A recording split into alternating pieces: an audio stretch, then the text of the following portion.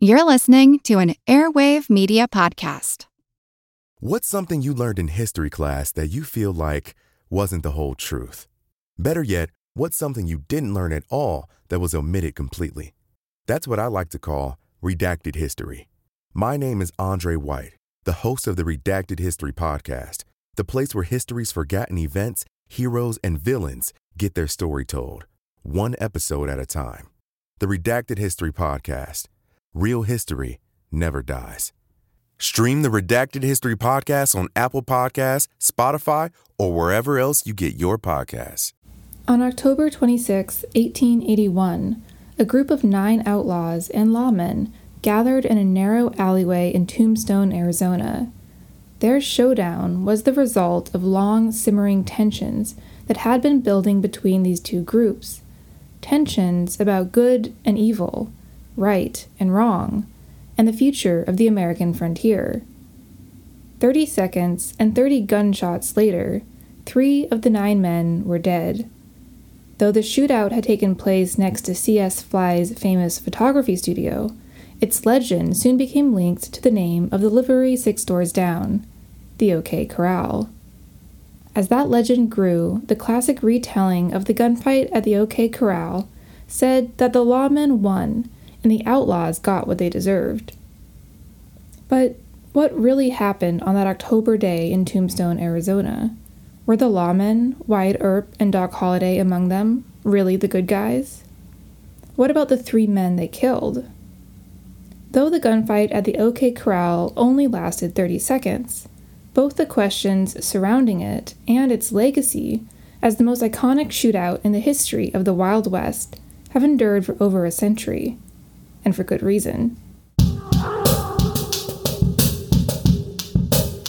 You're listening to History Uncovered, brought to you by the digital publisher All That's Interesting, where we explore the uncharted corners of the natural world and the world past. I'm All That's Interesting staff writer Kalina Fraga. Today, we're going to Tombstone, Arizona, and the infamous story of the gunfight at the OK Corral. Please stick around at the end of the episode for a very special guest, Mr. Tom Clavin, who literally wrote the book on Tombstone and will share some thoughts about the town and the gunfight at the OK Corral.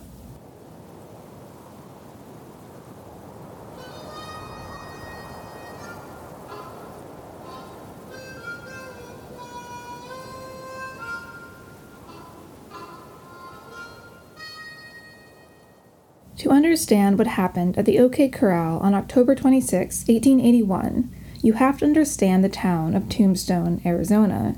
In many ways, Tombstone embodied the Wild West, or at least what the Wild West had become by the 1880s.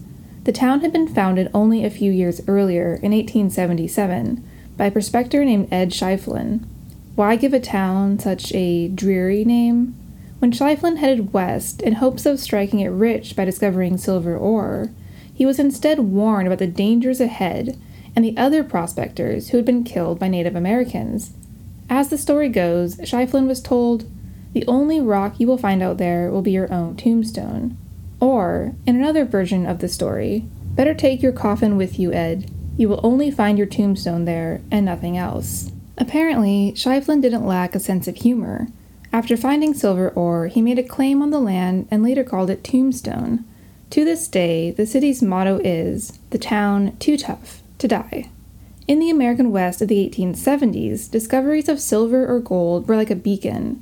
It wasn't long before other mines opened up near Tombstone. By the end of 1879, a few thousand people had flocked to the town. They lived in makeshift tents and hoped to find riches at the best silver mine in the Arizona Territory. Soon, more permanent structures began to spring up from the Arizona desert.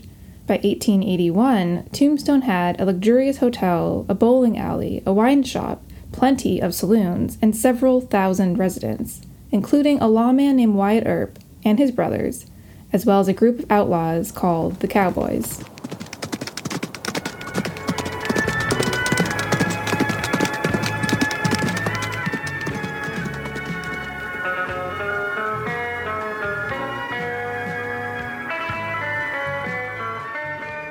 By 1881, Tombstone was divided into 2 factions. On one side were the outlaws, the so-called Cochise County Cowboys, also called the Cowboys or the Clanton Gang. They included two sets of brothers, Ike and Billy Clanton and Frank and Tom McLowry, as well as men like Billy Claiborne, John Ringo, and others.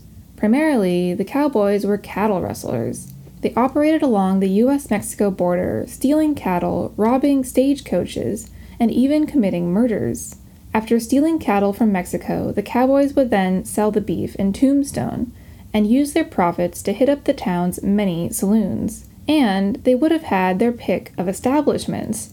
By 1881, Tombstone had more than 100 bars. The Cowboys soon became perhaps the most powerful force in Tombstone. Money talks, and they spent what they earned and stole at local Tombstone businesses.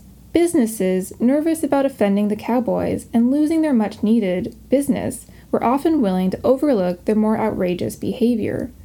Before long, Tombstone had a reputation as a lawless and violent den of outlaws and bandits. But Tombstone was a Wild West town, and, like in any good Wild West town, it also had lawmen looking to rein in outlaws like the Cowboys. The lawmen of Tombstone were largely made up of another set of brothers, the Earps. They included the town marshal, Virgil, his brothers Wyatt and Morgan, and their friend Doc Holliday. Virgil Earp later described the town of Tombstone to an Arizona newspaper, saying, "The Tombstone country is of a peculiar character, the community being unsettled and dangerous." Life as a lawman in a town like Tombstone wasn't easy. Virgil told the same paper that an officer doing his duty must rely almost entirely upon his own conscience for encouragement, because the townsfolk were more likely to side with the Cowboys and their money. The Cowboys certainly weren't pleased when the Earps rolled into town and started to lay down the law. As Virgil put it, when the desperate characters who were congregated in Tombstone and who had been unaccustomed to troublesome molestation by the authorities learned that we meant business and were determined to stop their rascality, they began to make it warm for us. Warm, indeed. By October 1881, the simmering hostility between the two factions would come to a boil.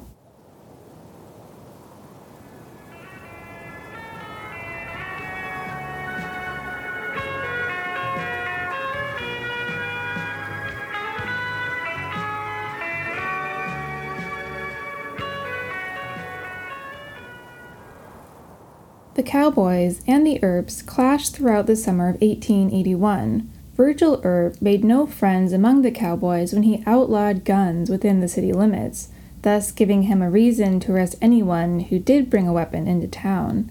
And the Cowboys were furious that the Earps had curtailed their cattle hustling. After Virgil helped federal agents reclaim cattle that the Cowboys had stolen, Tom McLowry warned him that, "If you ever follow us as close as you did, then you will have to fight." Indeed, the Cowboys were known to boast loudly in Tombstone saloons that they would soon send Wyatt Earp to Boot Hill, Tombstone's cemetery.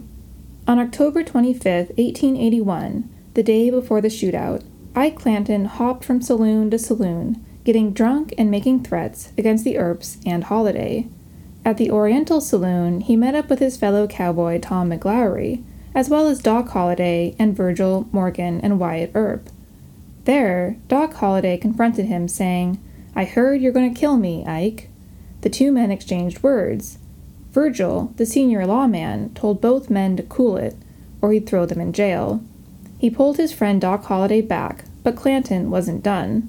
Clanton swore to Holliday that he'd kill him, tomorrow when the others come to town. To the Earps, Clanton added, "Get ready for a showdown." Ike Clanton spent the night getting progressively drunker and progressively angrier. On the morning of October 26, Virgil pistol-whipped Clanton and dragged him before the judge. When Clanton's fellow cowboy Tom McLowry approached the courthouse, he and Wyatt Earp exchanged words, and Wyatt pistol-whipped him as well. Tempers were hot. That afternoon, a group of cowboys gathered on Fremont Street, between C.S. Fly's photo gallery and Jersey's livery stables. They were Ike and Billy Clanton, Tom and Frank McLowry, and Billy Claiborne. They were plotting to kill Doc Holliday when he walked by, and it wasn't long before word reached the Earps. "They mean trouble," one Tombstone resident told Virgil Earp. "They are all armed, and I think you better go disarm them." Virgil Earp agreed. In one account, Virgil asked the sheriff, John Behan, for backup, but Behan demurred, saying, "Hell, this is your fight, not mine." In another account, Behan went to the cowboys himself to try to convince them to go home peacefully, to no avail. In any case, Virgil decided to round up his brothers, Wyatt and Morgan, and Doc Holliday, whom he may have deputized, to confront the cowboys. Virgil couldn't allow the cowboys to roam about Tombstone with their guns. He would arrest them. Approaching the cowboys near, but not in the OK Corral, Virgil announced that he had come to disarm them. "You are under arrest for attempting to disturb the peace," Virgil said. He held in his hand a walking stick, not a gun, which he held up as if meaning to show that he was unarmed. "Throw up your hands, boys," he said. "I intend to disarm you." "We will," said Frank McLowry, but instead of surrendering, he put his hand on the butt of his gun. Billy Clanton and Tom McLowry also reached for their weapons. Doc and Wyatt reacted immediately. Wyatt yanked out his gun from his pocket, and Doc lifted his shotgun. The click of the guns getting ready to fire boomed through the tense, still air. "Hold," Virgil Earp shouted. "I don't mean that." But it was too late. 30 shots rang out in just 30 seconds. When the gun smoke cleared, 3 of the cowboys were dead, Tom and Frank McLowry and Billy Clanton. A bullet had grazed Doc Holliday's hip. Morgan was shot in the shoulder, Virgil in the lower leg. Wyatt Earp was entirely unharmed. The shootout had taken place some 90 feet away from the now iconic livery down the street, but it would forever be known by its name as the gunfight at the OK Corral. As Virgil Earp later said, "We went into Tombstone to do our duties as officers. To do that, we were put in conflict with a band of desperadoes, and it resolved itself into a question of which side could first drive the other out of the country or kill them in it."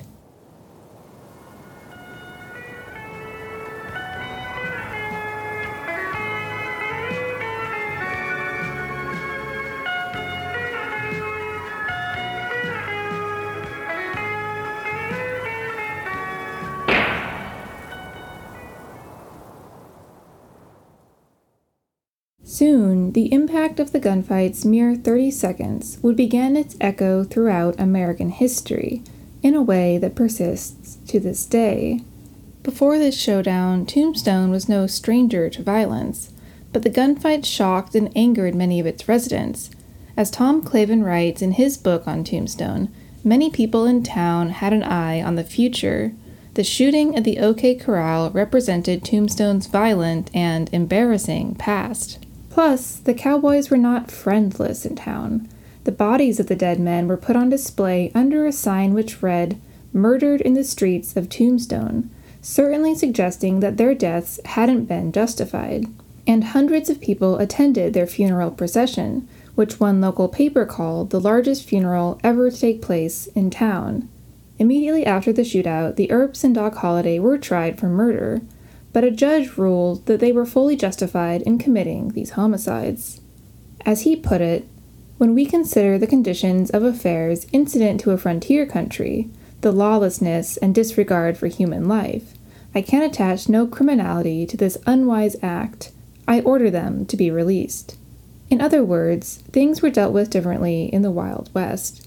But the survivors would not get off scot-free. Virgil and Morgan were later shot by a vengeful cowboy. Virgil was crippled for life. Morgan was killed. Wyatt Earp would lead an infamous vendetta ride in search of vengeance. He and Doc Holliday set out from Tombstone in March 1882 and killed multiple cowboys whom they believed had attacked Virgil and Morgan. Were the lawmen any better than the men they had killed? Their brand of justice was at home in the Wild West. But by 1880, gunfights were increasingly out of fashion. The American frontier was shrinking. By 1890, the superintendent of the U.S. Census announced that the frontier had vanished. Rapid settlement in the western United States, he said, meant there can hardly be said to be a frontier line. Developments like the Transcontinental Railroad, completed in 1869, meant that the West had become much less wild, and more like the rest of the country. we spoke with author and historian Tom Clavin about Tombstone's place in American history and the mythic story's larger-than-life characters.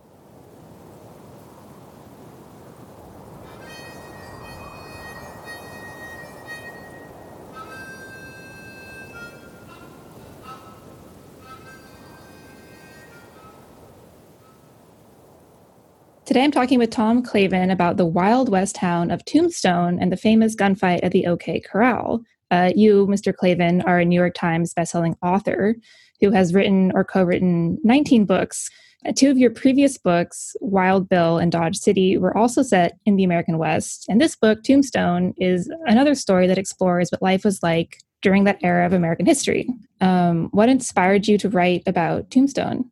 Well, the word inspire implies that there was the clouds parted, and I had this revelation that I needed to write about Tombstone. And I'm afraid it was less romantic than that. I had written two previous books called Wild Bill and Dodge City. And so it just made a lot of sense to do a trilogy and complete the story. And so that's what inspired Tombstone, that basically I had begun a story that began with the ending of the Civil War and the first gunfighter. And I wanted to take it through 1882. Because basically by the early to mid 1880s, the Wild West was not wild anymore. And the importance of Tombstone was that it was probably certainly the most well-known final gun battle of the Wild West. This is something you touched on in your foreword. You talk about how you went on book tour and you were telling your fans about how you're going to write about Tombstone. People were really excited, but they were also a little bit surprised that you had chosen this topic. So I wondered if you could expand on that more, why people were both maybe taken aback a bit and excited about this next book. Well, I think it seemed like the reason why they were excited is because I was revisiting a story that everybody thinks they know, which is Tombstone and the gunfight at the OK Corral. And there have been numerous retellings of that story, especially on screen. So it's something that people get excited about because it's like you want to watch, your favorite World Series game. You're going to find it on YouTube and watch the 1986 World Series game between the Mets and the Red Sox. You're going to watch it again. You've seen it 15 times. But I think they were surprised because Tombstone is a story that's been told before. And would there be something that was going to be brought to the table that hadn't been done before, or a different way of approaching it, or a different angle, or emphasis of different characters? So I realized that on the one hand, I think people would be interested in a book about Tombstone. I sort of had to prove myself that there was a reason why there should be a new book about Tombstone. Interesting. Okay, that kind of ties into the next couple of questions I have, which is what film and television has gotten wrong about Tombstone and the famous gunfight at the OK Corral. What have they gotten right and what have they gotten wrong? They've gotten a lot more wrong than right, which is the reason why I thought that a book that tries to just deal only with the accurate facts of the gunfight. One of the most classic stories is called My Darling Clementine, which is a great John Ford movie with Henry Fonda playing Wyatt Earp. And when you watch that film, most of it is inaccurate. There's funny things that happen in that movie for no apparent reason. Why Virgil Earp, for example, is killed before the gunfight even takes place. Doc Holliday dies during the gunfight at the OK Corral. Another Earp brother who dies in the first 10 minutes of the picture. I can't explain why John Ford made these changes, but there's also another movie called The Gunfight at the OK Corral with Burt Lancaster as Wyatt Earp and Kirk Douglas as Doc Holliday. And it shows the gunfight at the OK Corral, the climactic gun battle, taking up the last 15 minutes of the movie. And people are running behind buildings and behind horses and dashing here and there and everywhere in Tombstone. And the truth of the matter is the gunfight at the OK Corral, there were 30 shots exchanged in 30 seconds. The battle was 30 seconds long. Yeah. So there's for dramatic reasons that the gunfight is not portrayed accurately. The other thing that happens too with movies, just to go very briefly into this, is usually when the gunfight ends, the movie ends. The music swells, the credits come on, it's over. And there's a lot more that happened in Tombstone that involved our major players after the gunfight. The gunfight was not the end of the hostilities in Tombstone. In fact, there was a very, I think, rather thrilling legal courtroom drama that followed. And then there was the Earp Vendetta ride. So a lot of times that the movies make it seem like everybody lived happily ever after at the end of the gunfight. Now, it's not true. Yeah, I think that's what your book is goes into as well, is that the gunfight is one part of the story. This vendetta ride is a whole another part that's sort of unexplored. Yeah. Okay. So would you say that the biggest misconceptions then about Tombstone are A, that the gunfight was the whole story, and B, that some characters died who actually didn't die? Or are there other things that come to mind about things that people don't understand about the story? Well, I think a couple of things you just said are quite true, about the characters and about the events there not being quite true. I think another misconception about Tombstone is that the people at the Earp brothers and Doc Holliday were confronting on that afternoon, October 26th, 1881, were bad guys. They were villains, outlaws, and that was not the case. The McLaury brothers, the Clanton brothers were local ranchers. They were hardworking guys. They had lived in the area for a while. They intended to live there for the rest of their lives. I mean, as it turned out, they did. They did lives as long as they hoped they would. The McLaurys and the Clantons they did provoke the fight. Let me put it that way. It didn't have to happen, but they were there. They felt that they were fighting for a way of life that was important to them and that they wanted to continue. And that the Earps wanted to stop them, sort of to fence them in, maybe not literally, but to fence them in with some of the liberties they thought they were protecting. One of those liberties, unfortunately, was that they could do what they wanted when they wanted, which included, if they wanted to shoot up the town, they could shoot up the town. So that's one of the misconceptions, too, that it was a pure good versus evil kind of confrontation, and it wasn't. The Earps were not all good, and the McLaurys and Clantons weren't all bad. Mm-hmm. Yeah, like any great character in American history, they came with nuance. Yes. What about, are there any big mysteries or unanswered questions that come to mind about Tombstone or the shootout itself? Well, I think one of the mysteries involves the character of Johnny Ringo. And an important part of the Tombstone story is that it was kind of the last gasp for the cowboys as they were originally defined. I mean, we have a conception now of cowboys as a romantic image of them. And to some extent justified, but cowboy was actually a derogatory term. It was like, you can't do anything else except be a cowboy. Can stay on a horse and mosey along with 1,000 head of cattle for over 6 weeks and deliver them somewhere. It doesn't take a very high skill set to do that. So, and the cowboys did live from paycheck to paycheck, and they did like to carouse, and they did like to whoop it up. And gradually, though, the cowboys had been kicked out of Texas into New Mexico, had been kicked out of New Mexico into Arizona, and there wasn't any place else left for them to go. So the cowboys are an important part of the Tombstone story, and one of the two ringleaders of the cowboys was a fellow named Johnny Ringo, and he died under very mysterious circumstances. And we pretty much can surmise what happened to him, but we'll never, unless we had a time machine, I don't know for sure what killed Johnny Ringo. Fascinating character, very mysterious man. I thought there were two interesting sort of mysteries you mentioned at the very end of your book, honey, when you're summing up everyone's lives. And that's the founder of Tombstone's. He may have found like gold or something. And he says, but by God, I found it again. And then he dies and no one ever knows. I'm glad you brought that up. That's a great thing that you noticed there, because I mean, Tombstone was just a spot in the sand, basically, in the desert, on the edge of the desert. And a man named Ed Schifflin was the one who discovered silver, and he made Tombstone into the boomtown it was, and then he left. Because once it got civilized, it was boring to him. And yes, he was in Oregon, if I remember correctly, that he was found slumped over his table, his writing table. He had just written, "Eureka, I found it again." He had discovered. He had done again what he had done for Tombstone. But because the secret died with him, and so I guess we'll never know. We'll never know. Yeah, that's really funny. I also liked, I think, Wyatt Earp's last words. I think it's something like "suppose." Oh well, and then he goes to sleep and dies. Yeah, and people have speculated ever since January 1929 when he uttered those words and died. Was he wondering about, suppose if I had never become a lawman? Suppose if I had never gone to Tombstone? Suppose if I had never become a famous man? Suppose my first wife had never passed away tragically? He was intending at the time to spend the rest of his life raising a family in Missouri. So we'll again, we'll never know. We'll never know. It's interesting to speculate. Yeah, especially since two of his brothers died, or one, I can't remember. But well, in Tombstone, his brother Virgil was bushwhacked and wounded, and one of his arms was basically useless after that. His brother Morgan was killed, shot in the back. By the time Wyatt died, one of his other brothers, who had been part of his vendetta ride, Tombstone, was also died, shot to death. So there was enough tragedy to go around in the Earp family. Yeah, it certainly sounds like it.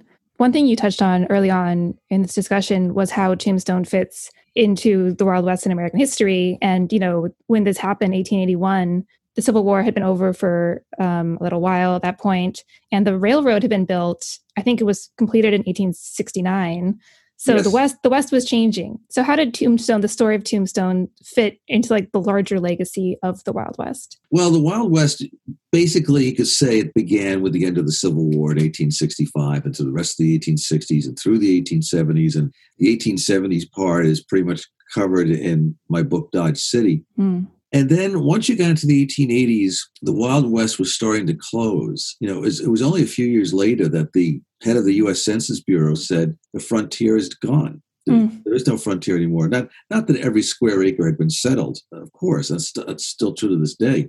But there were no more unexplored territories. We knew where everything was, and so Tombstone was really the last boom town. It was the last town on the edge of the frontier. You couldn't go any farther west because, it's like westward expansion had run out of room because the next west state of Arizona is California. California was already settled. So there's kind of a poignancy to Tombstone that was this boom town that it became famous almost overnight, and even more famous because of the gunfight. Fame it did not want. And then when the boomtown ended in Tombstone, that was the end of the Wild West. You're going to still find pockets of it, certainly, for the rest of the 1800s. But Tombstone was that last example of a Wild West town before it got civilized. Do you know if when the gunfight happened, if this was something that would have made national news or headlines at the time? It did, much to the unhappiness of the governor of Arizona, because he's trying to convince the president in Washington and the Congress that Arizona should be is a safe place that people can come and settle here and farm here and go raise their families, send their kids to school, and that the era of the gunfight is over. People are not going around on the streets pulling out their guns and shooting. And Arizona is a place to come and invest financially, come invest your lives, have your families here. And then October 26, 1881, 8 men encounter each other in a 15-foot wide alley and have a extremely violent gunfight that leaves 3 of them dead and 4 of them wounded. And it was the news, of course, not only appeared almost immediately in the Arizona press, but it did spread nationally. And it put exactly the wrong look on Arizona than what the local and state leaders wanted. Wow. So it was bad press. It's interesting because now, the OK Corral in Arizona is sort of a tourist attraction. Yeah. So it's something they sort of promote as a good thing. Well, they do. That's why it's the OK Corral, because the gunfight did not take place in the OK Corral. Mm-hmm. I just mentioned it took place in this alley that's only 15 foot wide. Well, you can't have too many cheering spectators in a 15 foot wide alley. Right. So better that the gunfight took place in the OK Corral, where you could put up stands and people could sit there and watch what goes on. Yeah. Easier to promote that way.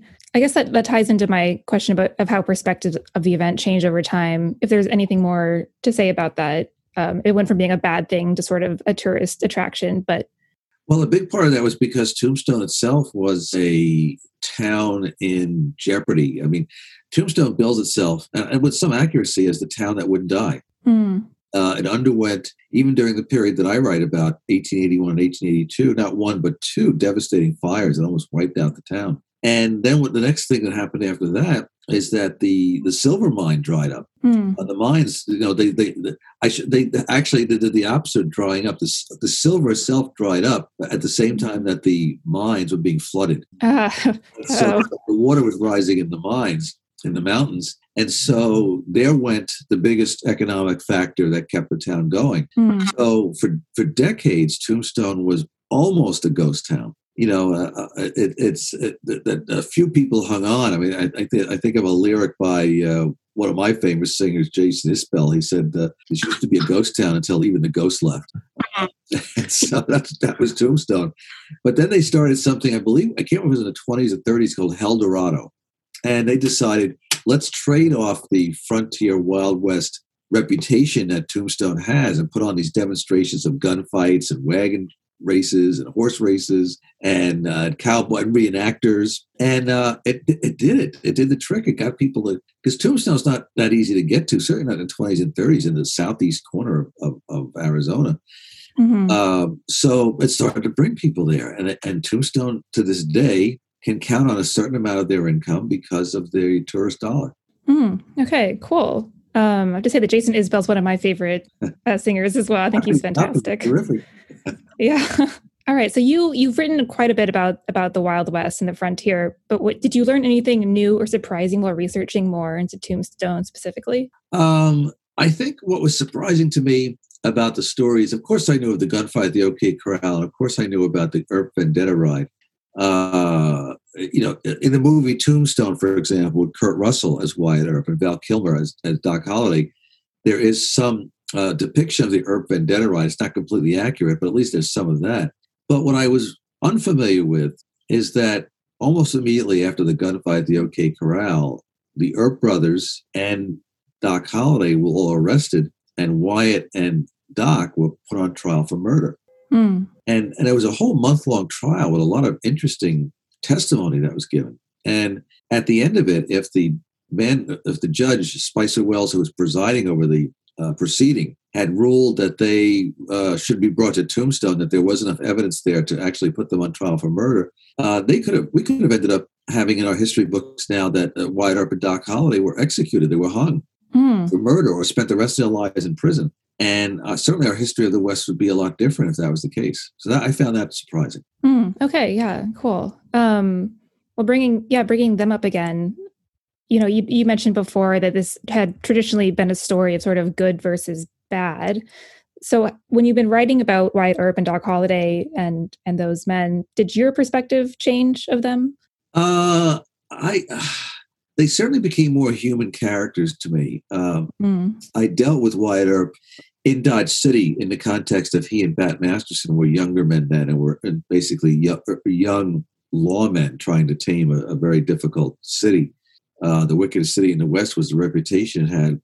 But then Wyatt went to Tombstone not only because he saw a business opportunity there in a boomtown, but he wanted to reunite with his brothers. There were 5 Earp brothers at Tombstone at the same time. 5 of the 6 Earp brothers got together in Tombstone, seeing it as a place at a time that they could reinvent themselves as successful and respected businessmen. And that dream was shattered several ways, especially by the gunfight at the OK Corral. So I think that their ambition to be together as brothers and maybe raise families there and have that dream dashed was kind of sad and humanizing to me. They weren't just cartoon figures. They weren't just movie figures.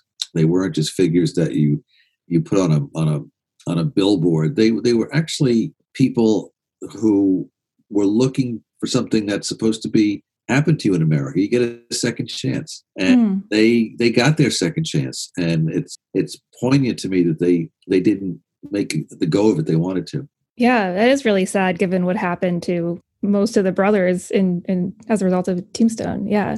So as you were researching and writing the book, were there any facts or anecdotes that you came across that you thought were really cool, but for one reason or another you didn't include in the final work?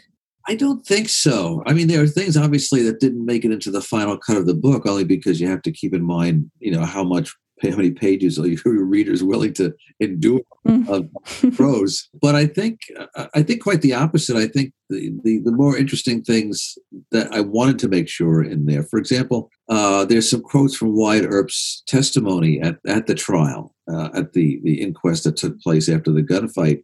And some of those documents had only been found in the basement, like of the Tombstone courthouse, within the last few years.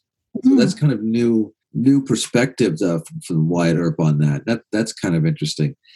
I think being able to put a little bit more in there about the romance that Wyatt Earp had. I mean, one of the possible instigations for the gunfight at the OK Corral was that Wyatt essentially stole the sheriff's fiance, and that usually doesn't end well.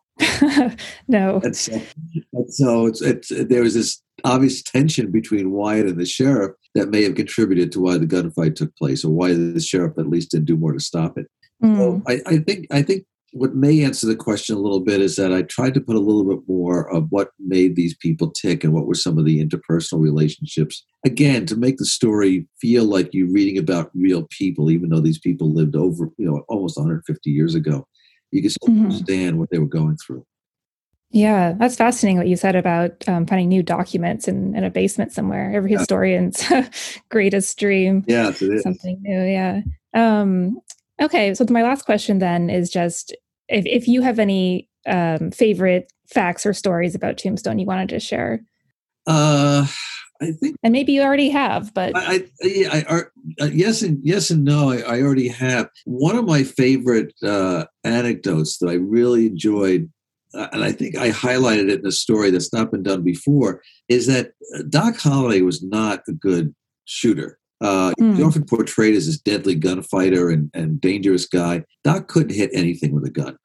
And there have been gunfights that he was in, and people just shot it. They shot all the bullets in their pistols and then walked away without being wounded because Doc couldn't hit anything. And so I like the part where, to me, it's funny. I tried to write it in a subtle way, but when the Earp brothers are gathering and they know they have to confront the Clantons and the McLowrys on the other end down the street, and Doc Holliday shows up, and basically Wyatt Earp is Doc's only friend. I mean, nobody knows Doc, but Wyatt is his friend. And Wyatt's loyal to him. And Doc confronts Wyatt and puts him on a guilt trip. Like, you're going to confront and possibly get killed against some guys, and you didn't tell me about it in advance. You're not bringing me along. How could you do that to me?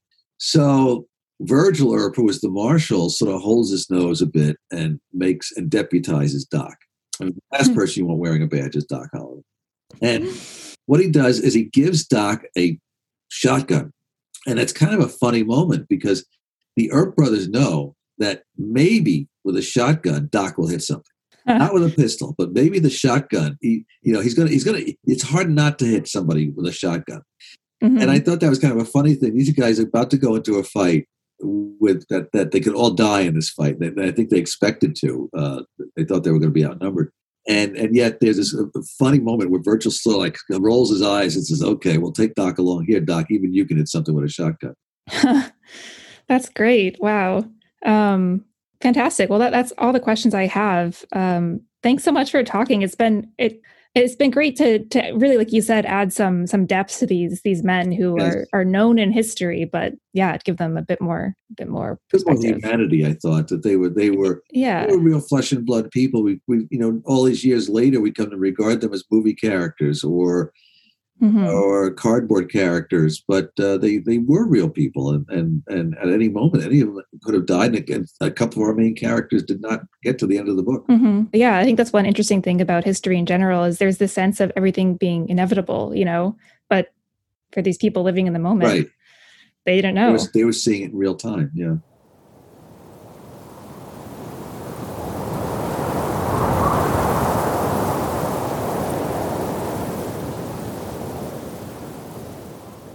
Tombstone, Arizona, and the gunfight at the OK Corral stand as the last gasp of a dying era, an era of cowboys and sheriffs, dusty saloons, and shootouts that echo through time as symbols of a lost age, and continue to fascinate us to this day. For more on the story of Tombstone and the famous figures who made it legendary, visit allthat'sinteresting.com.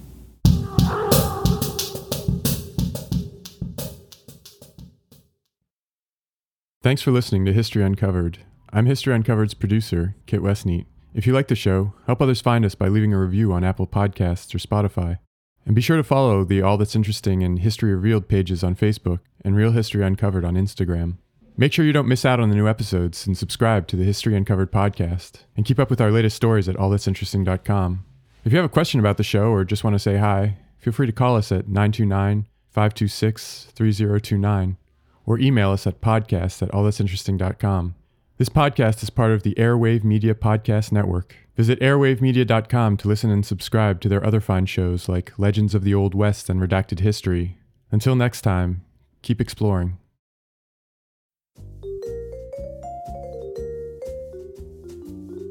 Do you love history but hate when it's stuffy and boring?